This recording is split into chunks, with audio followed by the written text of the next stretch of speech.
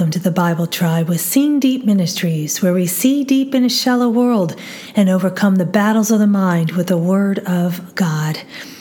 Admitting we are wrong is not easy, but it will bless us abundantly. In our weaknesses, we are strong. Repentance is a humble position that keeps us on mission. The Bible reading today is Matthew 3 through 5, and the scripture verse of the day is Matthew 3, verse 8. Therefore, produce fruit consistent with repentance. In context, Jesus was telling the Pharisees that their position in the lineage of Abraham was not what made them righteous. Christ alone was their righteousness, accessed through repentance. Notice that Jesus was not asking them to perform good works. Our good works are like filthy rags and do not even compare with God's goodness. Sometimes we can try to be good enough on our own, or we can cover over our mistakes, but those things cannot make us pure before a holy God. The fruit we bear in this life that lasts is the fruit that comes from humble hearts that know there is nothing good in them, but daily examining our lives in light of God's Word.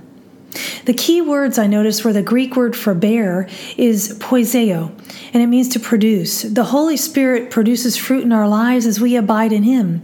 We can't produce fruit, and we abide when we repent and stay in God's will and way. The Greek word for keeping is axios, and it means befitting or congruous. Our lives should reflect the repentant attitude and demeanor we have. And the Greek word for repentance is metanoia, and it means literally a change of mind. We need to have our minds cleansed with the Word of God daily.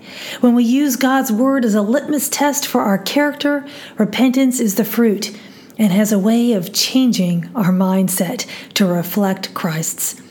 The thought of the day is repentance is a humbling position that keeps us on mission.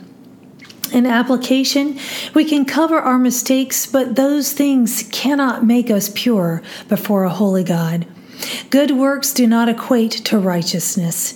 And when we repent, we bear fruit far more beautiful than anything we could ever produce on our own. Friends, go with God and His precious Word. Tune in tomorrow as we head back into the book of Romans.